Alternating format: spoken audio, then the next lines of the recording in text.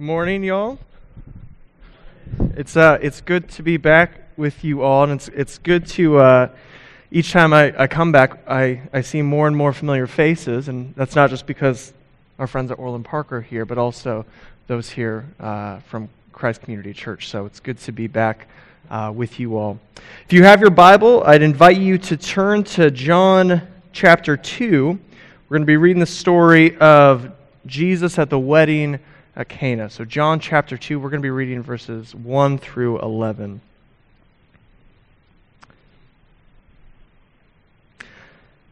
The grass withers, but the flower fades, but the word of the Lord endures forever. This is God's word. On the third day, there was a wedding at Cana in Galilee, and the mother of Jesus was there. Jesus also was invited to the wedding with his disciples. When the wine ran out, the mother of Jesus said to him, "They have no wine." And Jesus said to her, "Woman, what does this have to do with me? My hour has not yet come." His mother said to the servants, "Do whatever he tells you." Now there were 6 stone water jars there for the Jewish rites of purification, each holding 20 or 30 gallons. Jesus said to the servants, "Fill the jars with water." And they filled them to the brim.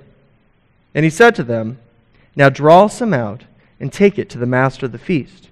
So they took it. And when the master of the feast tasted the water, now become wine, and did not know where it came from, though the servants who had drawn the water knew, the master of the feast called the bridegroom and said to him, "Everyone serves the good wine first, and when they have drunk freely, then the poor wine. But you have kept the good wine until now." This is the first of his signs Jesus did at Cana in Galilee and manifested his glory, and his disciples believed in him. This is the word of the Lord. Let's pray.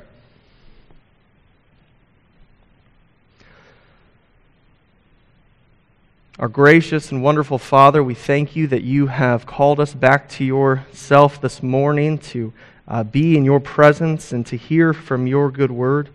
Father, help us to receive now your good grace, which you have prepared, Lord. And we pray that as your word goes forth, that the words of my mouth and the meditation of all of our hearts would be pleasing and acceptable to you, and that you would be glorified this morning. In your Son's name, amen. To raise a glass is to raise a question. So these are the words of one Episcopalian priest named Robert Capon as he's reflecting on the nature of wine and vivification, this process of winemaking. And the question he asks as he's considering wine is simply this. He says, in considering wine, this wonderful thing which the Lord God has made, it begs the question, what is the relationship of God to the world? What is the relationship of God to the world?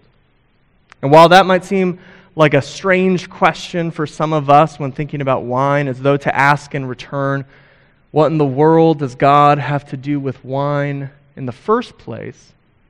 I think that question, that response, really does show our present conundrum. It really does show the problem that we are in.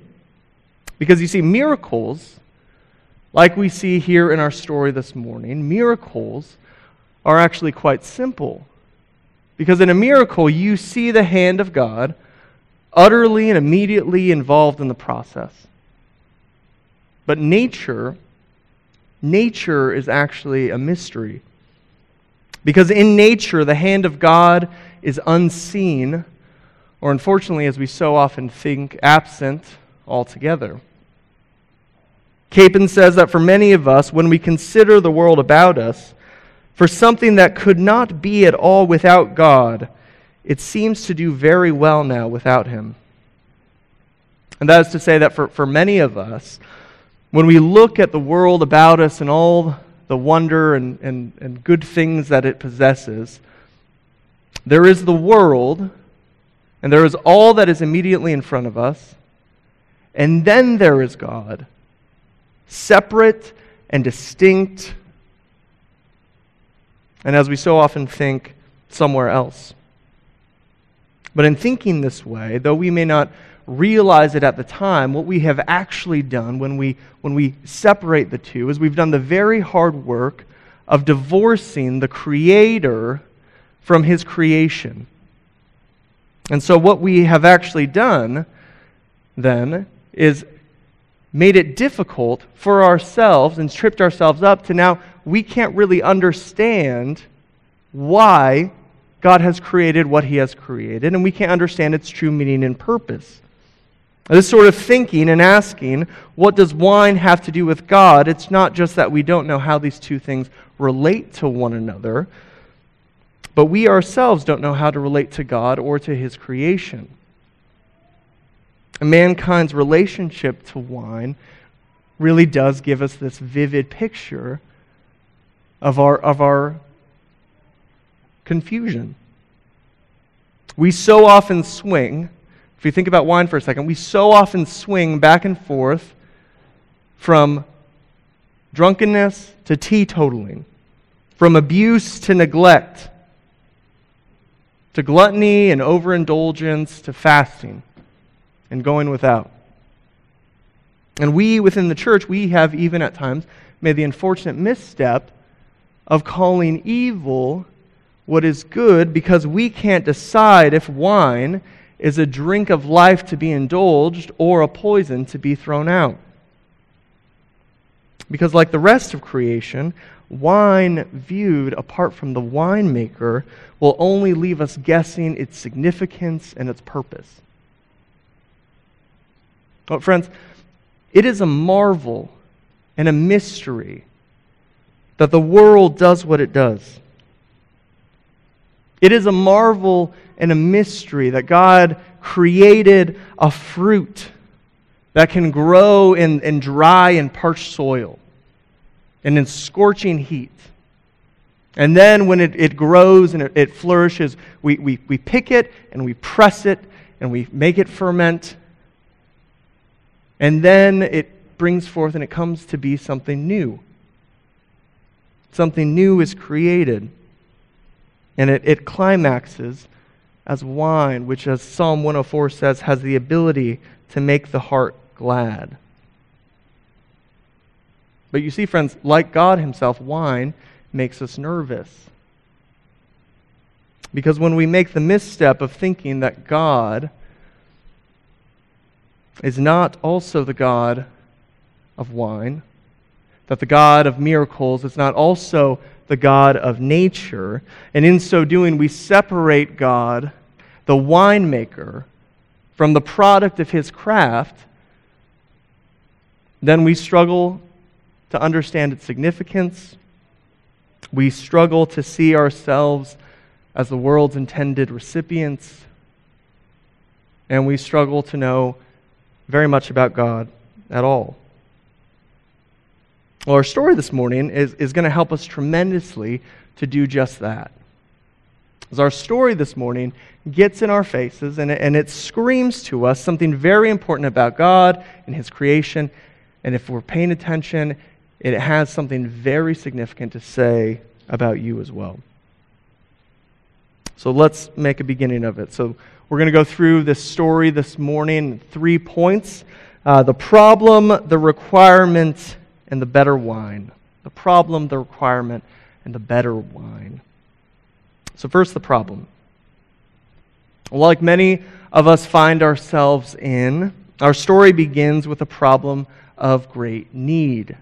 As we read a moment ago, Mary, Jesus, and His disciples, they're all invited to a wedding, and we're told that one of the worst things happens that can happen at such an occasion.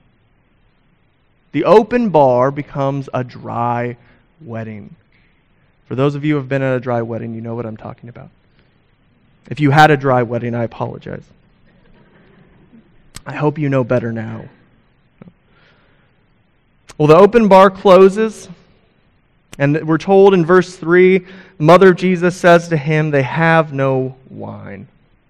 And while this would no doubt be a drag for many of us today, back here in the first century, within this honor-shame culture, this would have been a catastrophe. wedding celebrations, what we know of them during this time, they would have taken a week, possibly even 2 weeks. And to run out of all the necessary supplies, most particularly wine, that would have been to the family's utter humiliation. But there's actually something much deeper being symbolized here in this lack and in this need. Well, we're right to see this story taking place in a village wedding somewhere in Cana, sometime within the first century. What the Apostle John wants us to actually see here is that this story is actually giving us a picture of a much larger story that's taking place. Namely, that this is the story, a celebratory wedding is really the story of the seventh day of creation. That is the last day that God worked. After He worked 6 days, what did He do on the seventh day? He entered into His rest, what we call His Sabbath rest. Well, where in the world do I see that in this story? Well, look back at verse 1 of chapter 1 for a second. Let's look at how the book of John starts. The book of John starts in a nearly identical way as Genesis 1:1. It says, "In the beginning." In the beginning was the Word, and the Word was with God, and the Word was God.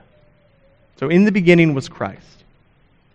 And all things were made through Him, and without Him was not anything made that was made. And so here, John starts the story of Jesus right here at the very beginning of creation. That is where Jesus' story begins. And in verse 29 of chapter 1, if you have your Bibles open, verse 29, it says, the story of Jesus continues on the next day. Verse 35, on the next day. Verse 43, on the next day, until finally you get to where our story begins, which says, on the third day.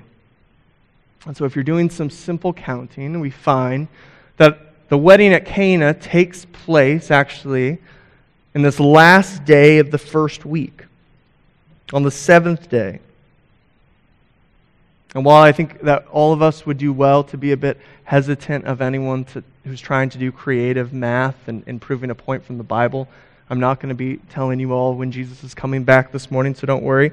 But what we find is that John is actually quite fond of this number 7. Our story this morning is actually the first of the 7 miraculous signs that Jesus does in the book of John. And so I don't think it's by any stretch of the imagination to see this story, the story of a wedding and of a celebration, really as the last day, the final day, the symbolic setting of the ultimate Sabbath feast that will take place when Christ and the new creation return. And now some of you might be thinking at this moment, well, that's neat. That's an interesting point, but what's the point? Well, the point is really this. Friends, whether you know it or not, you are starved for a party. Whether you know it or not, you are starved for a celebration. You are waiting for something. What Scripture makes clear, both in Genesis and here in the book of John, is that you and I really are predisposed and created to itch for the ending of the story. We long for that tension of our lives to be resolved. We long for the happy ever after to finally come. And yet the problem that you and I find ourselves, the problem that we find ourselves in over and over again is that we can't ever produce this ourselves. The tragedy of our first parents in Genesis in the garden was really that they never made it to the wedding. They never made it to the wedding. God's Sabbath rest, was held out in front of them. And had Adam been obedient, had Adam done all that was required of him, then the feast would have been theirs. But instead, what happened? They exchanged their white dress for foliage and for leaves. And they exchanged the abundance of good wine for the fruits of toil and hard labor. And now, by the sweat of your brow, the earth will bring forth fruit for you. And so, friends, whether you know it or not, you inherited this. And that might not stop us from throwing our parties. That might not stop us from going on vacation. That might not stop us from buying our own cases of wine, and we may drink and drink and drink. But like the wedding here in our story, you always run out. You always run out. Vacation always comes to an end. The bottle always runs dry, and the hangover always comes. And the problem here in our story is one that you and I both know very well. Our lives are the problem of the wanting wedding, where there's never enough wine, there's never enough time, there's never enough money. And though you may work and work and work, and though you may hustle, and though you may search and search and search, you always come up short. You can turn out every single one of your pockets, and you always come out short. To our shame, ours is the problem of the wanting wedding, to have the actual ability to make that happily ever after come to fruition. And so what do we do? What do we do? Well, it brings us to our next point, which is the requirement. Well, Mary, who's certainly cognizant of this shame that would come to the family, she goes to her son, and we don't exactly know how Mary knew, but she clearly comes to Jesus with this expectation that he can fix the problem. But Jesus responds to her in this rather awkward way. He says to her, "Woman, what does this have to do with me? My hour has not yet come." And while this response may not actually be as sharp of a rebuke as we might think back in this day, gune is this word, and it is a word for mother, but it could also be used as just simply saying ma'am. But in this response, Jesus is definitely putting some distance between himself and his mother. And in so doing, Jesus is raising the significance of all that he's doing here. And Jesus is really saying this, that unlike Adam, and unlike every other person here on this world, I don't bend my will to anyone else, not even to the will of my own mother, but my will is only that of the Father who sent me. But even still, Mary responds in faith, and she tells her servants, "Do whatever he tells you." And what next we're told that what this wedding lacks in wine, it really makes up for in water. In verse 6 it says, "Now there were 6 stone water jars for the Jewish rites of purification, each holding 20 or 30 gallons." Okay, so you and I, at this moment in time in the story, we are to be put off by the enormous amount of water that this wedding had. It's approximately 150 gallons. If you prefer the metric system, 550 liters.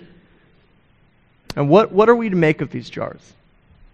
Well, we're told that these were actually for the Jewish rites of purification. Or excuse me, what we know about these are that these are for the Jewish rites of purification. And that is that these were used for this practice of ceremonial washing that the Jews were instructed to do at various times. And so these jars, what we can say about them is they really do represent for us Jewish Old Testament law and all that it required. And so you could say that the issue at hand here at this wedding, was that they didn't have enough law. The issue was that they didn't have enough law. They didn't have enough law. They had more than enough law. They had more than enough law pointing them and directing them in all that they were to do. They had more than enough law, more than enough to drown in. And as the New Testament teaches us, drowning them in the law was the very point of it all. The sheer size of these jars is indicative of this great weight of the law and all that it required. And we see here also that there are 6 jars. Okay, and so here we should be thinking again of the number 7. Number 7, so often in Scripture, is this number of perfection. But there are only 6 here. And this is indicative, really, of the law's shortcomings. The law, as good as it was, could never produce in them the righteousness to which it required. The law, as good as it was, could never produce in them that perfect obedience, that perfect righteousness that it demanded. But it could only state plainly, this is the bar. This is what is required, and no less. And our problem is one of the same. It's not that we don't know what to do, but it's that we lack the ability to actually do it. We have more than enough law. We know what we're called to do. We have more than enough law to crush us and drown us, because our problem is really that we lack the ability to swim.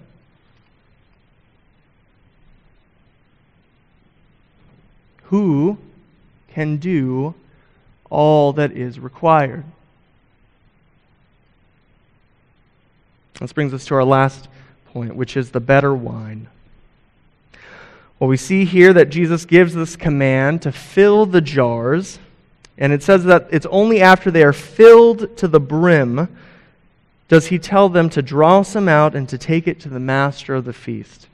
And then we're told this: when the master of the feast tasted the water, now become wine, and did not know where it came from, the master of the feast called the bridegroom and said to him, "Everyone serves the good wine first, and when the people have drunk freely, then the poor wine. But you have kept the good wine until now." And you see, Jesus is signaling here, in this miracle, is that it's only after the law's requirements are fulfilled. Only after all the law is fulfilled does Jesus then turn these waters of purification into something better. When all has been fulfilled, filled to the brim, then the floodgates of abundance open. The age of wine and feasting begin. Then comes the happy ending. And this was always the plan. All right, if we look back in the Old Testament, this was the Old Testament expectation. When the Messiah was to come, what were they to look for? How is that time explained? Well, and really quickly, in Isaiah 25, it says, "On this mountain the Lord of hosts will make for all peoples a feast of rich food, a feast of well-aged wine, of rich food full of marrow, of aged wine well refined." Or Joel 3, "In that day the mountains shall drip sweet wine." Amos 9, "I will restore the fortunes of my people Israel, and they shall rebuild the ruined cities and inhabit them. They shall plant vineyards and drink their wine, and they shall make gardens and eat their fruit." What a wonderful picture. What a wonderful picture. And so here, in turning water into wine, Jesus is signaling to all those who are privy that he is in fact the Messiah. And this is the point. In verse 11, it says, "This, the first of his signs, Jesus did at Cana in Galilee and manifested his glory, and his disciples believed in him." That's the point, that his disciples would believe in him. And this story has the very same point for you this morning. But there is an obvious question perhaps we might have. How? You weren't there. As wonderful as this report is of Jesus turning water into wine, it might not feel like the same thing as being there and witnessing this. How is this story a sign?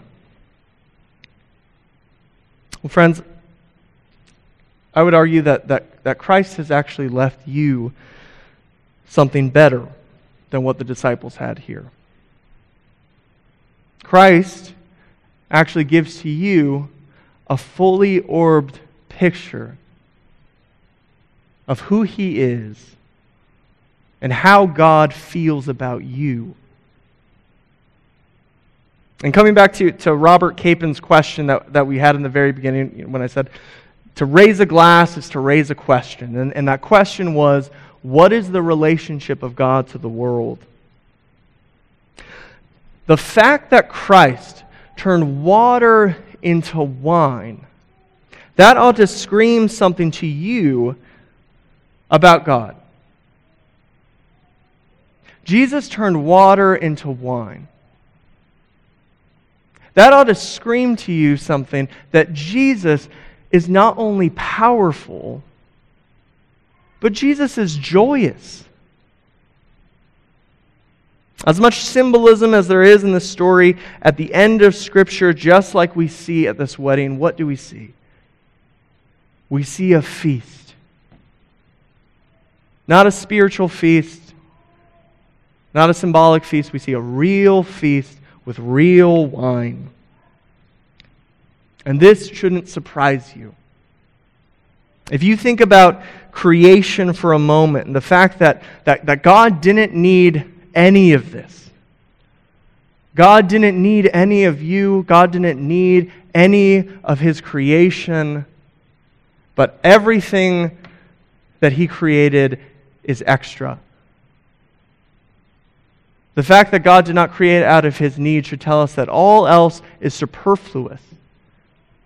But that doesn't mean that everything is meaningless. That means that what is created out of God's love, not out of his need. What is created out of God's joy and not out of his indifference.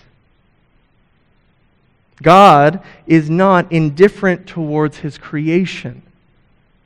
God loves his creation, and God loves wine. That is what we see here in Scripture. That's what we see here in the story. And we also see that plainly in the world about us. God created a very real world, plumb full of really good things. And friends, we don't need to try to make the secular sacred in order to enjoy those good things. What I'm saying is that you and I ought to know that God is good just by tasting the glass of wine that's in front of you. You can know that God is good by having that good meal that you're going to have later today when you leave this place. You can know that God is good by looking around you at those in this room and the good company of brothers and sisters that you find yourself in this morning. These are your gifts from God to do what? To enjoy.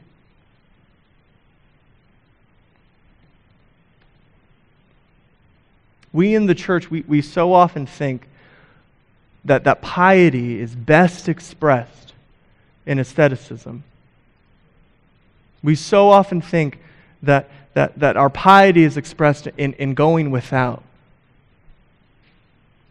But what Scripture says is that it is by receiving the world about you and all that it has as a gift is piety. 1 Timothy 4:4 says this, everything created by God is good, and nothing is to be rejected if it is received with thanksgiving, for it is made holy by the word of God and prayer. And so what is the sign that God has left for you that He is good and joyous? Look around you. Taste and receive. What a marvelous sign. But friends, that's not the only sign that Christ has left for you. Creation, as good as it is, cannot communicate to you that God loves you. Creation, as good as it is, cannot tell you how to get to this wonderful and joyous God.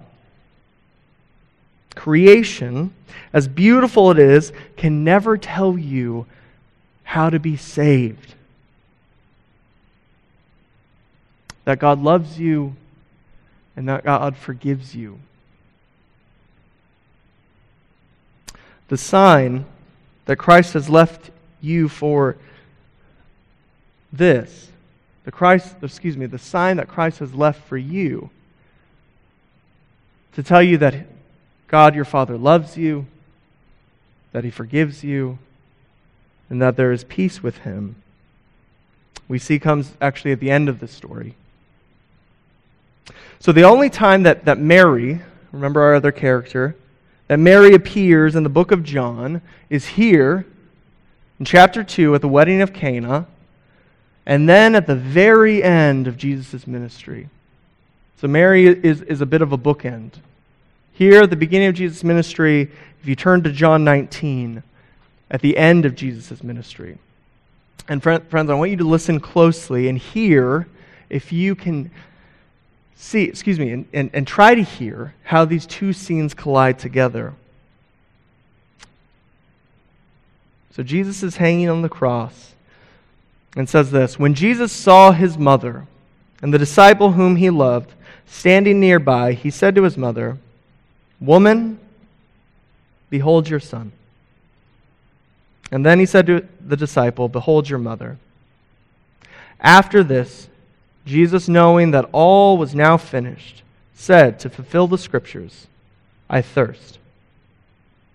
A jar full of sour wine stood there. So they put a sponge full of sour wine on a hyssop branch and held it to his mouth. When Jesus had received the sour wine, he said, "It is finished." And he bowed his head and gave up his spirit. So what is the sign that Christ has left for you to believe in Him, that He is the Christ for you? It's not only that He turned 6 water jars into wine. It's not only that Christ fulfilled all of the Old Testament, that Christ is the only one who's actually able to do all that the law requires, but it's also that he drank what you and I deserved. Because Jesus drank from the jar that was full of sour and bitter wine, which was the only wine that you were ever entitled to. He now gives you something better. Because Jesus drank your dirty wine, he now gives you the cup of the new covenant of his blood for the forgiveness of sins. For your sin, he gives you his righteousness. For your shame, he gives you back your wedding dress. You don't need to drink bitter grapes anymore ever again. But now, he gives you new wine and new life. And he calls you to come and to sit and to sup with him at his table with a clear conscience and a heart ready to receive. Friends, this story reminds us that we in the church, we are moving somewhere. We're moving towards the feast. We're moving to the end of the story when Christ returns. You can be assured that you will raise a glass full and spilling over of the best wine to the one who died in order for you to be raised again. You will raise a glass to the one who died for you in order for you to make it to the feast. Jesus wants you to make it to the feast. May we receive Christ and all the blessings that he has prepared for you this day, this Sabbath day of rest. Because for you, his children, he does not have wrath, but he only has gifts and grace for you. Receive them this day. Amen? Let's pray.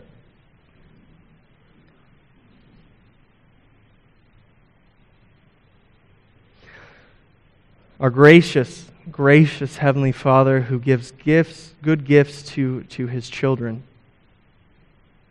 Lord, we thank you that you have given us Christ, who is our righteousness, who is our perfect law keeper, Lord, and though we squandered, and though we may squander every day to keep your righteousness and to live up to the calling to which you have called us, Lord, you make sure that we are going to get to the feast. And even this day you have given to us as a day of rest to enjoy and to prepare our palates and our taste buds for what it is that we will enjoy in eternity with you. Come, Lord Jesus. In your Son's name, amen.